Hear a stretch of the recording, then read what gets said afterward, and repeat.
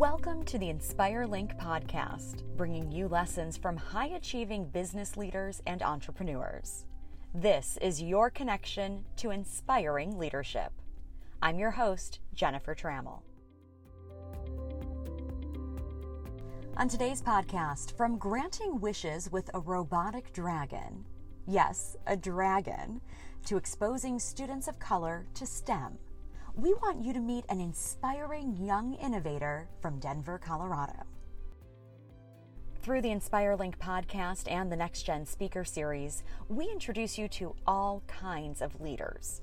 Victoria Bohannon P. is a reminder leadership does not require a C-suite title.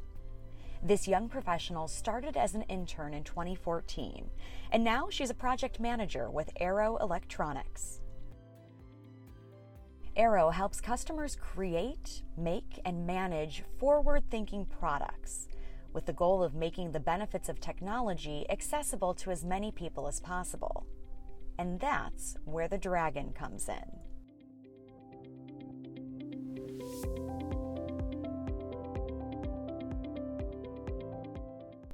At just 14 years old, Belle Kress was battling cancer.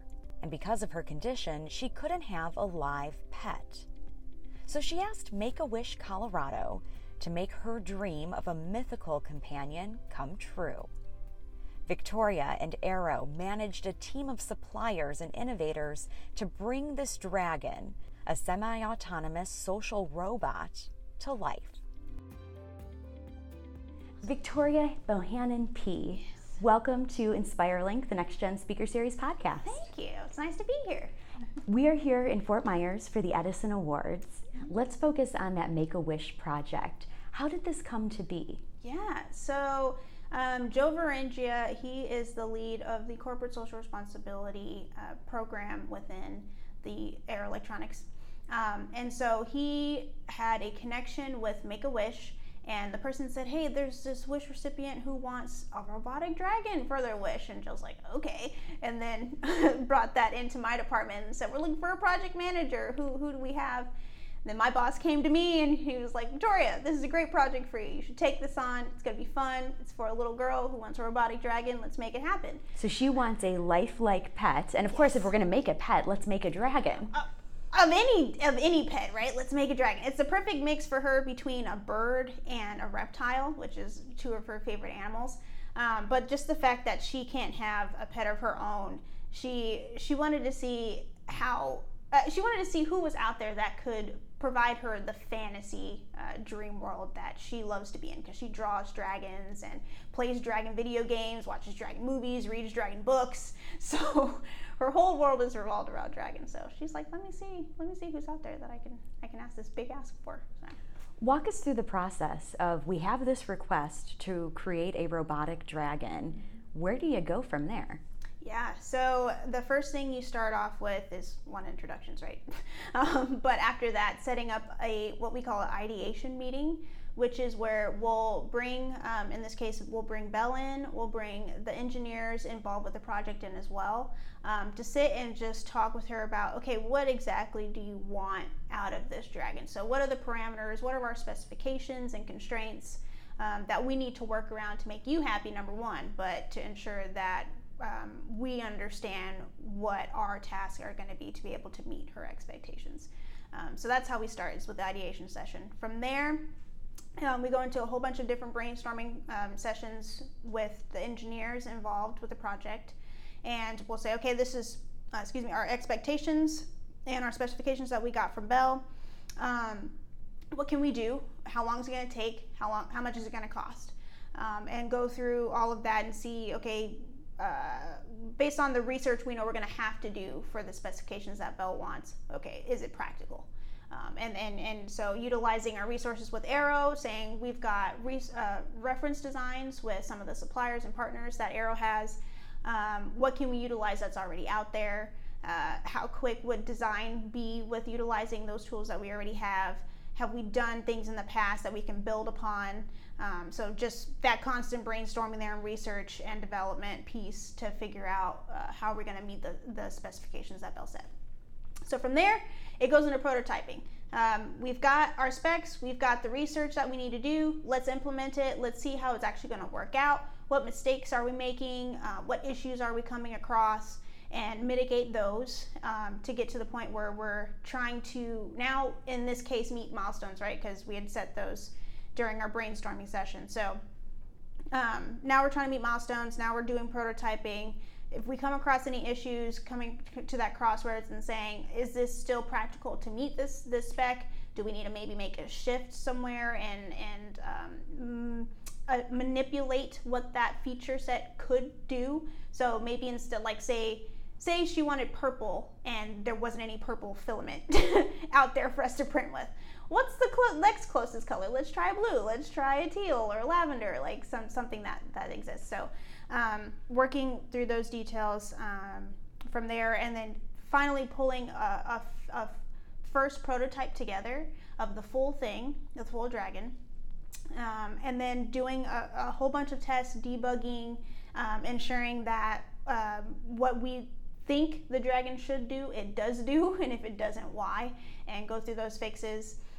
And then finally, once we get to a good place, putting the scales on, doing the cosmetic work, putting the iris color in, painting the dragon's head and stuff to give a cool iridescent look and stuff like that.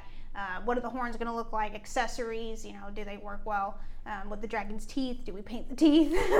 And working out those details. Pulling it all together, doing another test, and then we're finally ready to reveal this to Belle and say, here's what you got. Do you like it? Teaching her how to use it. So what's it like to interact with this? Oh, it's something else. Like, at first I was kind of creeped out by it because when you have lifelike robots, you're like, wait, what? Wait, it's a robot, right? No, but it's alive. Anyway. It feels like it has life to it. It feels like it has a personality. It feels like it has a soul.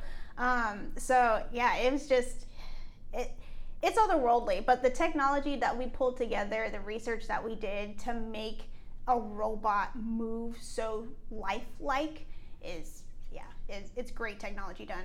Definitely something that I think folks can use into the future of how to integrate a movement in robotics. And especially with reactionary based movements, with the touch sensors that we were able to have on the dragon, that gave that reaction to Belle. The sounds that we integrated, we used a voice actor for that. So yeah, just the tech that we pulled together to make it seem like it's not a robot.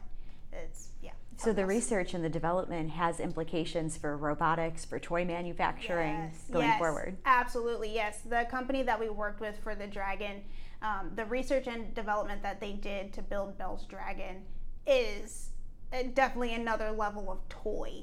A very, very big toy and more prototype based, a bit more adult-based toy, just because of how much technology is in it and the power that it takes to run it, and the programming that went into it. But once we get the kinks out of it, having a robotic dragon, 17 pounds, 3 feet long, 2 feet wingspan. It's like having a dog. Yes, it's like having a small dog. So it's another level of pet for sure.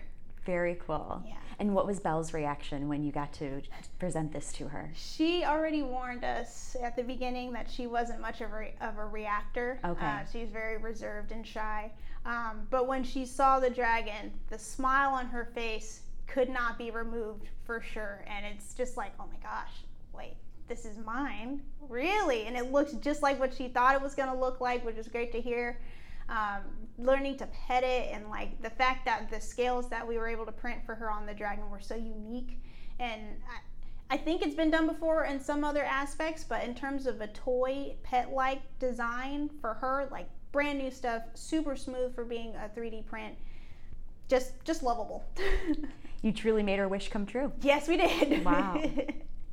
So let's talk a little bit about some of your other work outside of the office. Mm-hmm. Mentoring is so important to the Next Gen Speaker Series. You have a significant mentoring and teaching program going on. Yeah. Well, tell us about that. Yeah, so the National Society of Black Engineers has 3 levels to the national organization. There's the professional, the collegiate and the junior level. So I help with the junior level, and in Denver, Colorado, we have a group called the Students of Color and Technology, which I help run with my sister and a few other folks in the Denver area and other professionals involved. But it's essentially a platform for us to expose STEM to students of color within the Denver metro area. So we're taking just about any topic you can think of relating to STEM and just providing a really baseline introduction into that field that we're going over for the month or for the week, to make the kids feel comfortable and confident to know the subject, so that they can say either I love this and I want to continue to learn more about it, or I don't like this and here's why. But more importantly, to say I understand the subject and I can continue on in STEM should that be someplace that I want to stay going into college and on to my career.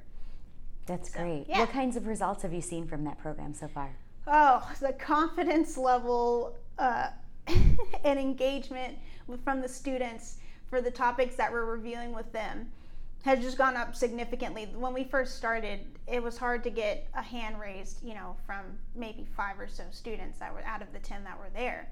And part of it, I think, was them not knowing if what they were thinking applied or was good enough or to that be fear said of, out loud. am I right? Right, exactly. So that, after, I think it's been a few years now that we've been alive, after so many years of the returners that have been there, their level of confidence of just saying, here's what I think and this is why, has gone up tremendously. The engagement is there. It's very much a conversation with the kids more than it is a lesson or a lecture for them, which is exactly what we wanted with Socket, is for them to feel like, yeah, I'm learning about this, but I know a little bit about this too, so let's have a dialogue and see if I'm thinking the right thing.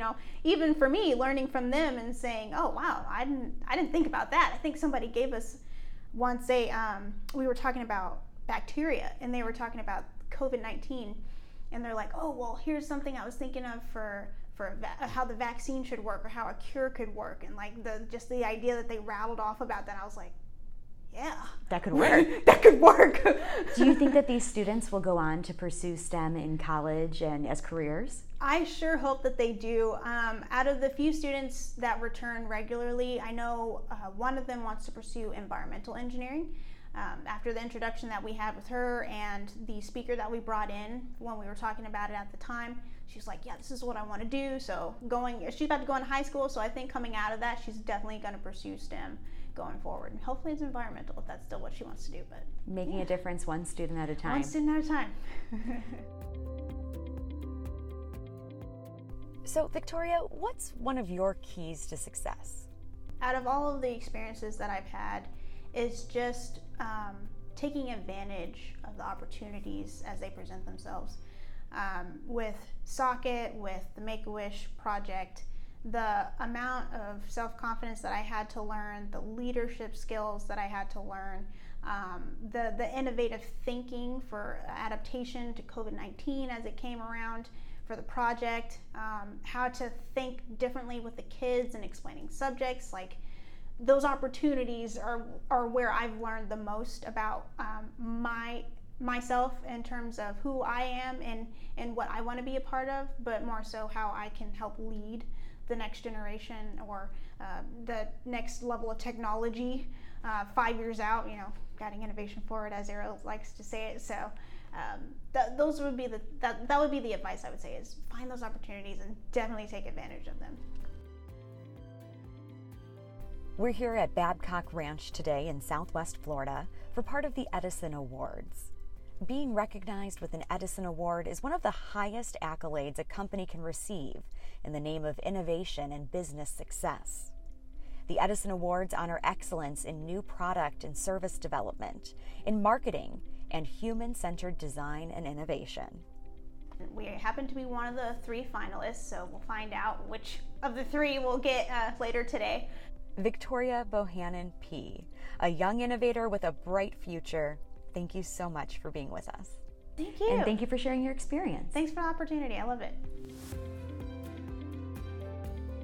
Arrow Electronics took home the 2021 Silver Edison Award in the category of Social Tools for Disabilities and Illnesses. This marks the third consecutive year that Arrow's Corporate Social Responsibility Humanitarian Technology Program has been recognized with an Edison Award. Congratulations! The Edison Awards has also named Victoria a 2021 Lewis Latimer Fellow. The Latimer Fellows will meet regularly to exchange ideas and build a new community of African American innovators. It's named for Lewis Howard Latimer, a Black inventor and patent draftsman who worked closely with Thomas Edison, even improving Edison's original light bulb by patenting the use of long-lasting carbon filament. Latimer's invention paved the way for the commercialization of electric light. This has been the InspireLink podcast, your connection to inspiring leadership.